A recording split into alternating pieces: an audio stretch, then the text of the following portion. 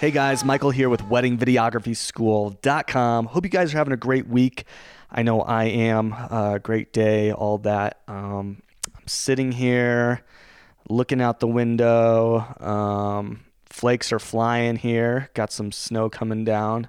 I don't think it's really going to do much, but yeah, just kind of watching these flakes fly. I got some other stuff to do today, so I don't want it to sound like I'm just sitting around doing nothing, but to record this podcast, I figured I'd just sit in front of the window here and stare out while I blabber. Okay, so yeah, this morning, I had kind of a rough morning that kind of solidified some thoughts I have about the world around me, and I'll dive into that in a little bit. But I wanted to start out this episode with a quote that I love, and you might have heard me say it before. It's a T. Harv Eker quote, and T. Harv Eker said, "If you are willing to do only what's easy, life will be hard. But if you are willing to do what's hard, life will be easy." And I really love this quote because I think it's so true. And today I want to talk about one of the most common habits that I see in unsuccessful people. One of the traits, I guess, or a habit, whatever you want to call it, that I see in people who are unsuccessful.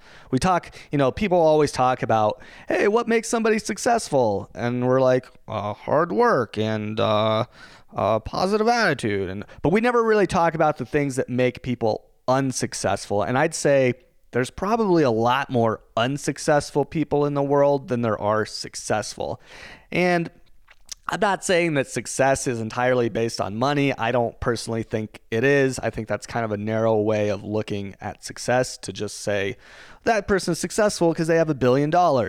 I would say that person is at least partially successful, right? There's a lot of different ways to measure success. If that person's like a total douchebag and has no friends and hates life and they have $1 billion, then they're a partial success. But I think there's a lot left that they don't have, right? If they don't have happiness, if they don't have friendship, if they don't have family, if they don't have health, these are all things that are part of success. And so, I'm not gonna sit here and say that money is success, but I think money is part of success. And when I look at people around me who are working low income jobs, or just jobs that, we all kind of know what those jobs are, right? Like those jobs where you're like, oh, I don't want to do that for the rest of my life. And maybe you guys are in a situation where you have one of those jobs. God knows that I had a couple of those jobs, I've had a few of those jobs, right? Where I was just making $10 an hour and it's like, I can't do this for the rest of my life. And there's people that will do that for the rest of their lives. So how do we separate ourselves from the people who are going to be stuck in like a shitty job for the rest of their life that they don't like, versus the people who get out? Like, what's the difference? What's the difference between the people who are successful and the people who are unsuccessful? And I've been on this planet for almost 33 years, and I feel like while I don't know everything, and I'm not going to sit here and act like I do know everything, I think I've observed enough people around me to kind of start to see a pattern. And today I want to talk about the number one trait, at least in my opinion, that I see in unsuccessful people who tend to be making a low income. And that is a lack of situational awareness combined with a lethargic approach towards work. I'm going to say that one more time. A lack of situational awareness combined with a lethargic approach to work. Many people who are low income or otherwise unsuccessful, unhappy, they have a mindset that does not serve them.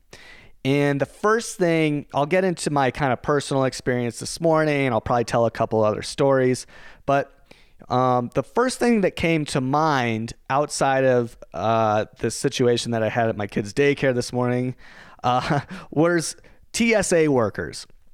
We've all been through the TSA line. We know, like, you know, some of those workers are actually really pleasant, really nice, really motivated. And you can tell they're like, yeah, I'm doing my best at this job. I may not like it. It may not be the best job, but you know what? I'm going to do my best. Those people I'm not worried about. It's the other people who you can just see it on their face. They're just miserable. They're so miserable. Those are the people I get concerned about. And you know, right now the federal shutdown's going on. There's a bunch of TSA workers that aren't showing up to work because they're not getting paid, so they're just calling out sick every single day. And you know what? I would say this: no matter where you fall in terms of your political views, that doesn't really matter, right? Like whether you think we should have a shutdown or you don't think we should have a shutdown, whether we should get the wall or not get the wall, like that is kind of irrelevant when we're talking about mindset. And the problem that I have with the TSA workers who are calling out sick and not going to work is they have a very limited point of view. Their point of view is, I'm not going to work unless I get paid. Which, listen, I understand that point of view. It sounds like a very logical point of view and belief to hold, right? I'm not going to work if I'm not going to get paid. Like, I think most people, if you ask most people in this world, hey, would you work if you knew you weren't going to get paid? A lot of people would say no, right? Well, guess what? Do you think there's more rich people in this world or more poor people in this world? Think about that. If there's more people who say something like, if I'm not getting paid, I'm not going to work, versus people who say, well, even if I don't get paid, I'm still going to show up and carry out my responsibilities, knowing that I will probably get paid in the future, and you know I got to sacrifice a little bit in the short term. Think about the fact that, like, it's like you have to imagine that most people would say, I'm not going to work if I don't get paid, and most people aren't wealthy. Most people aren't super successful financially. Do you think there might be a correlation between mindset and success? I think there absolutely is. And, you know, when TSA workers are calling, and I'm picking on the TSA right now, it's just because it's going on right now. It's something that I can kind of throw out there for you guys to think about. You know, I actually kind of feel bad. I'll move on from TSA. I don't want to like dog a bunch of people. But what I'm saying is, if your mindset is, I'm not going to work unless I get paid, it's not a good mindset to have. And I know that seems counterintuitive. I totally get it. But, you know, these are the kind of people that say, why work when I'm not getting paid? Well, I can tell you that from personal experience, the times that I have grown the most were when I've done things for free. Now, doing things for free isn't always a good thing, but it isn't always a bad thing either. I will go back to TSA just for one sec. These TSA workers have a choice. They can either go to work and not get an immediate paycheck, but probably get back pay when this shutdown is over, or they can just keep calling in sick until they run out of sick days and then not show up to work. But what happens when they get called back into work? What do you think their boss is going to think of the people who showed up to work even in the hard times versus the people who didn't show up when times got tough? Do you think the boss is going to like the people who showed up or the people who didn't show up? The boss is going to love the people who showed up. The boss is going to have a whole new respect for the people who showed up. The boss is not going to view those people as suckers. The boss is not going to view those people as losers who had nothing better to do than to show up to work. The boss is going to view those people as loyal, diligent, hardworking, honest, good people. That's what the boss is going to do. And to the people who called in sick, even though they weren't really sick, they just didn't want to go because they knew they weren't going to get a paycheck at the end of the week. Those people are not going to have the boss's favor, right? So you can start to see why when you have this very limited mindset of working for free is this terrible thing that I will never do, you can see why it might start to hurt you in the long run. And this is something that I've had to learn. You know, it's not like I was just born with this, oh, Michael, wow, that guy is a wise guy. Such wisdom pouring out of his mouth every time he opens it. No, like I have had to learn these lessons the hard way many times. And, you know, I am not innocent of thinking this way. I have thought this way for a long time, but over the last 5 or, maybe going on 10 years, I haven't thought this way. So I would encourage you to kind of rethink, what working for free means. Now, obviously, I'm not saying let people take advantage of you, and that's going to be your call. You're going to have to figure out what that line is, right? And sometimes it's a very fine line between being taken advantage of and, growing as a person and growing skills and growing traits. For example, I'll give you an example of what, something that might just happened to my wife.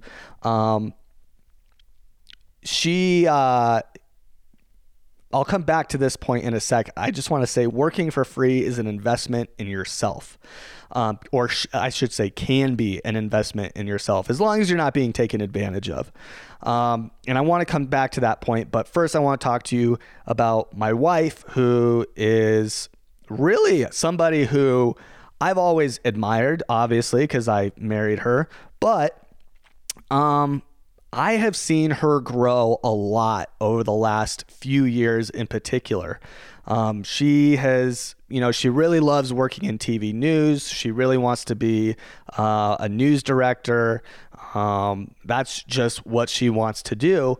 And she's had some setbacks. So the news industry is a really difficult industry to be in because you can basically get laid off for no reason at any time. And it does happen. And there's really only like 4 stations in like even the bigger markets where you can go work. So your options are kind of limited. So she got laid off from, her job here, and she wanted to take on another news-like position. And she actually had the chance to volunteer at our local police station. So she actually went in and started volunteering, like writing press releases for the police station, writing, whatever kind of communication stuff they needed. She was advising them on how to deal with the media. And, they have a PR person there who's getting ready to retire. Anyway, she went in and she did all this volunteer work for free. And it was, kind of a stretch for her because she needed to go in during her free time. She'd go on her lunch break from the job that she has now. And it was a commitment. And it was something that wasn't necessarily easy. It wasn't always fun. It added stress to her life, right? Because she could have gone to lunch during her break, but instead she basically went and worked for free somewhere else. Well, when it came time for them to offer her, or when it came time for this guy to retire, guess who got offered the job? My wife. And it was a job that she really, really, really wanted. She could see herself doing it. She was really excited about it. It's like a job that it's just awesome. Unfortunately, because that job is so demanding, and we literally just found out that not that long ago that we're having another kid, unfortunately, she felt like the best thing to do was to turn it down, which was really hard for her. And I actually feel really bad about it because I know how excited she was about this job. And so, but all that to say that they wouldn't have offered her this position had she not gone in and proved herself as much as she did and gone in and worked for free. She went in there for I don't know, it was like 2 or 3 months of just going in every day or every other day and just working for them and doing things for them, not expecting anything in return. And so, I think that I kind of lost my place in my notes here. Here we go. Okay. Working for free can be an investment in yourself. And this morning, the whole reason I'm recording this is because I got really kind of irritated when I dropped my kid off at daycare this morning. My son Henry, he's just a little guy. He's not quite 3 yet, almost 3. But he's still at that age where, I drop him off and he doesn't want me to leave. He clings to my legs and wraps around me like a little spider monkey and just like wails. He does not want his dad to leave him at school. And so I went in there and, I'm like, I drop him off and I'm like, okay, buddy, you got to sit here at this table and I'm going to come back later in the day, and he's crying. He doesn't want me to leave. And there's 2 teachers in there in his class. And there's a bunch of kids in there, but all the kids are pretty much just sitting down at their tables. They're all fine. They don't need any specific attention or anything. And there's 2 teachers in there that could come over and help me, right? They could come over and be like, it's okay, Henry, here, you come with me. And they could help, that separation process. Cause otherwise I'm literally trying to peel my kid off my legs. And no, neither of these teachers are coming over. There's this other teacher who usually does come over and she does help me. Well, she's not in the room at that time, but there's 2 other teachers who are perfectly capable of walking over. And it's not like they're too busy with the other kids. They're not. And so I'm just like totally bewildered about like, hey, like what's going on? Like, why aren't you helping me? It got to the point where I had to basically discipline my kid who didn't do anything wrong, but I was telling him, I was like, you need to sit in this chair. You got to sit here, buddy. You got to sit here and I got to go and you got to sit here and blah, blah, blah. And I have to be really, really stern with him, which is not the way I wanted to handle that situation and not the way I should have handled that situation. But where the teachers who were watching this happen did not come over and just help for 2 minutes, just 2 minutes of come over. He's going to calm down in a couple minutes anyway. I don't understand why couldn't they help me? Why? And it's do I need to come ask you to help me pull my child off of me who's bear hugging me?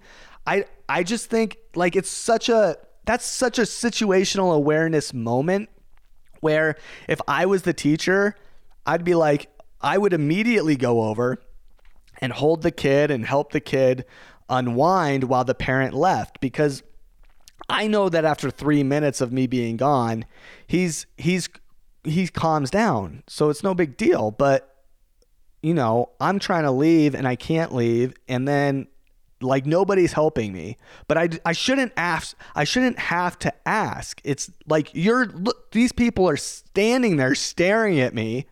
So anyway, by the time I left, the poor kid was wailing as I left. It took everything within him not to get up and chase me out of the room. And by the time I got to the classroom door, I was so angry and I just pulled the fucking door shut behind me and let it slam. And I was so angry and I just God, I almost Chuck Norris the door to the outside of the building open, roundhouse kicked that motherfucker open. I was so angry because not only should I not have been in a position where I basically needed to discipline my child while he was just, he didn't do anything wrong. He was just so upset. He didn't want me to leave. I shouldn't have been in that position. And I was angry because the teachers who were there, it's their job to make the transition go as smoothly as possible. I'm not saying it's their job to keep my kid from crying or anything like that. I know that's not what's going to happen.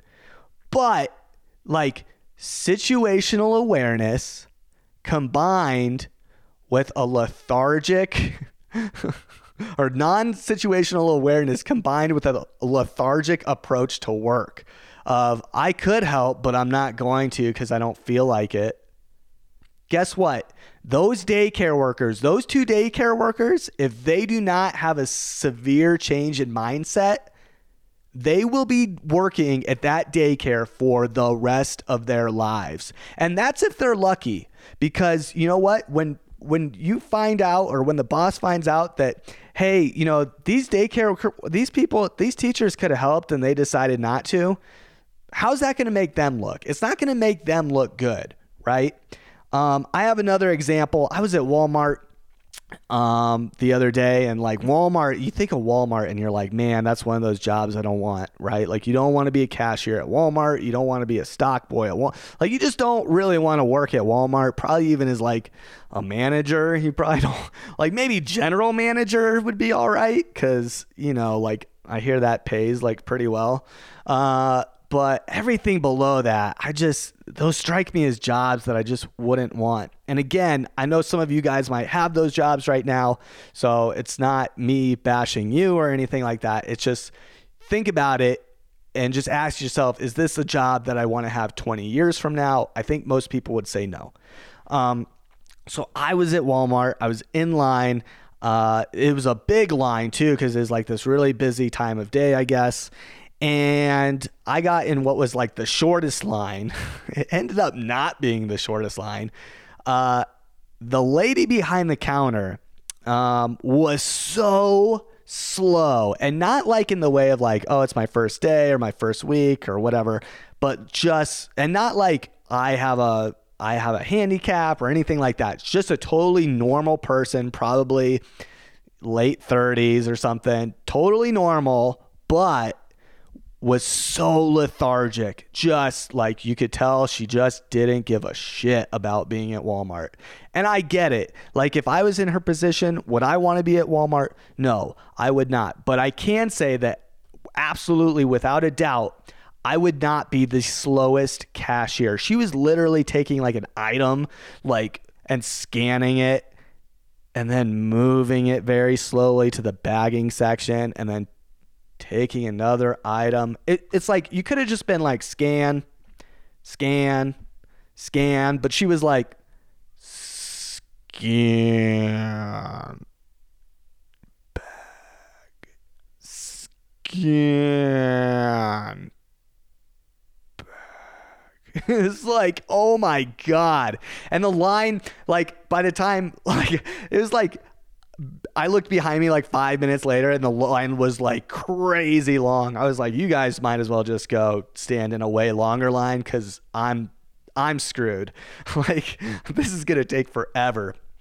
And it's like, why? Like, why do you have to be like that? You don't have to be like that. And I know, because I was a cashier at Kohl's. And now Kohl's is a department store that sells like kitchen stuff and like random stuff, but they mostly sell like clothes and jewelry and stuff like that. And I worked there for 3 months when I really needed a job. And I think the pay was like $8.50. I think I got paid $8.50 an hour to like work in the men's section. But every once in a while, they'd call me up to work as a cashier. Now, I wasn't a very good cashier, because I didn't really like counting money. And I always got annoyed when people paid with cash, because the credit card, like, it was so much faster if they just paid with a card. Thank God most people did, but I didn't really like counting back change and stuff. I've never been like super good with numbers. I just didn't like it, but I was still like one of the fastest cashiers there, because I thought, as long as I can make the customer's experience as easy and pain-free as possible and as quick as possible, like, nobody's ever going to complain about me. So I would have people come in with like expired coupons and like all these random things, and I would always help them out. And it wasn't because, you know, I wanted to screw the company or anything. It was the opposite. I was like, you know what? If we can get more people through this line, we're going to make way more money. And if that means I give somebody 50% off a purchase every once in a while just to get them out the door quicker, guess what? We're still going to make way more money. And, I was like a pretty good cashier, even though I was most likely to suck at that job. I just was like, let's get this over with. Let's get you out. Let's get the next person in line. Let's go. That was my attitude. I didn't work there for very long. And when I left, my boss was like, "Oh, I'm bummed that you're leaving because you're actually a really good employee." Of course, they never said that like any other day I was there. But they told me when I was leaving, they're like, "Actually, you're like one of our best employees, so we're sad to see you go." But you know, getting back to this lady at Walmart, like, here's the thing. Worst case, she loses her job, right? Because her boss finds out she's the most unproductive cashier there. Best case, she never moves up, because who's going to promote someone that's just like so lethargic and so sluggish? Like, you're not going to get a better job. No, you can go to another place. Your boss isn't going to recommend. They're not going to be like, "Oh yeah, you should really hire so-and-so because they're the best." Like, they're not going to say that. They're going to be like, "Actually, she's the least performing individual we have on staff," right? Like this idea of like, I'm just going to do the bare minimum, or it's not my job to go the extra mile, or I'm not getting paid for that. Like, that is a terrible attitude to have. And the most successful people that I know are people who help others. Rich people, when you look at wealthy people, they often have lots of friends. And I used to think, well, they have lots of friends because people want to be their friends because they have money. So people are just being suck-ups. And I do think that does happen. But what I've kind of started to learn, especially when I'm doing like these like really expensive weddings and I'm around people who are, you know, I've done weddings for clients who are making more than $1 million a year. Like, and like, some of these people are like the nicest people you'll ever meet. And oftentimes they're very generous. And I really do think that this is how people become wealthy. They build up other people, they help other people, and they become friends with other people. And then those people are much more willing to help them when the time comes, right? Yeah, it's just they build up these incredible networks of people, and people get to know them and people like them. And it has nothing to do with money in the beginning. It has everything to do with the fact that they're just super generous and super nice, and they go the extra mile, not only in their friendships, but in their work. They become super reliable people, and people see that they're motivated, so they have no problem, you know, recommending them for better and better jobs and all that kind of stuff. I have a friend, and I'm going to wrap up this podcast pretty shortly here, so stick with me if you would. I have a friend named Sam. She's like super nice, really friendly, helpful, positive. She has a ton of friends, and it's not because she's rich. She's not rich. She works at a school here in town, or for a school district. She's like a PR person over there, and she loves this job. And part of the reason she got this job is because she's such a generous, kind, hardworking person. And she's just like a really, really positive person to be around. Like, if you ask me, "Hey, Michael, who's the most positive person that you know personally?" it would probably be Sam. Like, I don't know if I could think of anyone who's always, I know that she's not always in a good mood, because no one is, but it seems like she's almost always in a good mood. And her attitude and just her overall positivity in life and helpfulness and going the extra mile and always being there for people has led to her having a huge support system and making a lot of connections with people. And connections with people, you know, they say it's not what you know, it's who you know. If you know the right people, you can get awesome jobs. You can get raises, you can get promotions, you can, if you're working for yourself, you can get a new contract or a huge new client or whatever. And that stuff over time helps you become more financially successful. And it also, I think, gives you, more satisfaction when you have friends and family around you. Life is just more satisfying that way. So if you told me like, hey, let's say you could see the future, you had a crystal ball and you were like, hey, Michael, guess what? And I was like, what? And you're like, Sam, your friend Sam? I'd be like, yeah.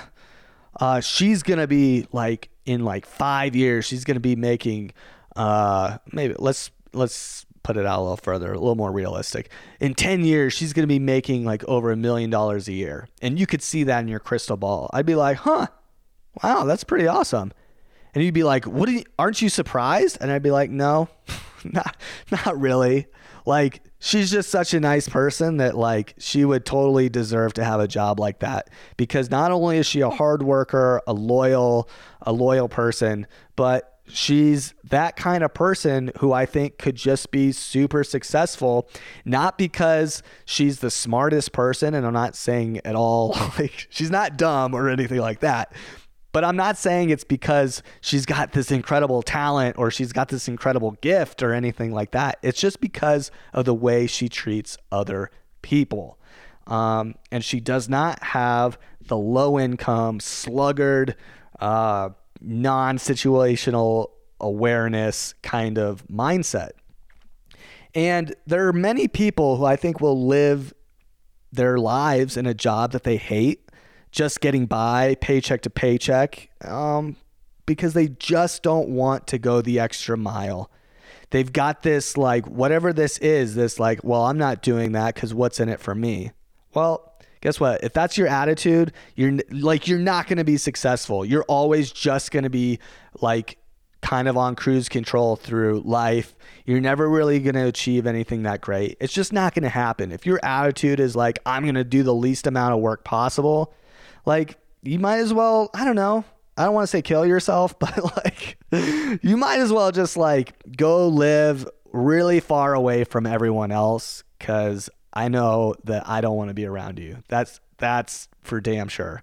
So guys, I hope this like kind of gives you a little insight into, kind of the way my mind works and the way that other people's minds probably work as well. And obviously this is all just my opinion, so you guys are free to disagree or send comments in. You guys can email me. If you disagree, that's totally cool. Like, send me an email. I'm not going to be like, hey, you're an idiot. Like, I like hearing other people's opinions. So if this spoke to you in any sort of way, please let me know. Also, don't forget to rate, review, subscribe to the podcast, follow Wedding Videography School on Instagram at Wedding Videography School. And if you need a contract for your wedding videography business, don't put yourself in danger. Go get danger. It's kind of a strong word, but I don't know. But I guess it depends. Don't put yourself at risk. Go pick up a contract at weddingvideographyschool.com/contract. And again, thank you guys so much for listening. Really appreciate it. You guys can always hit me up at michael@weddingvideographyschool.com. That's Michael. Until next time, guys. Later.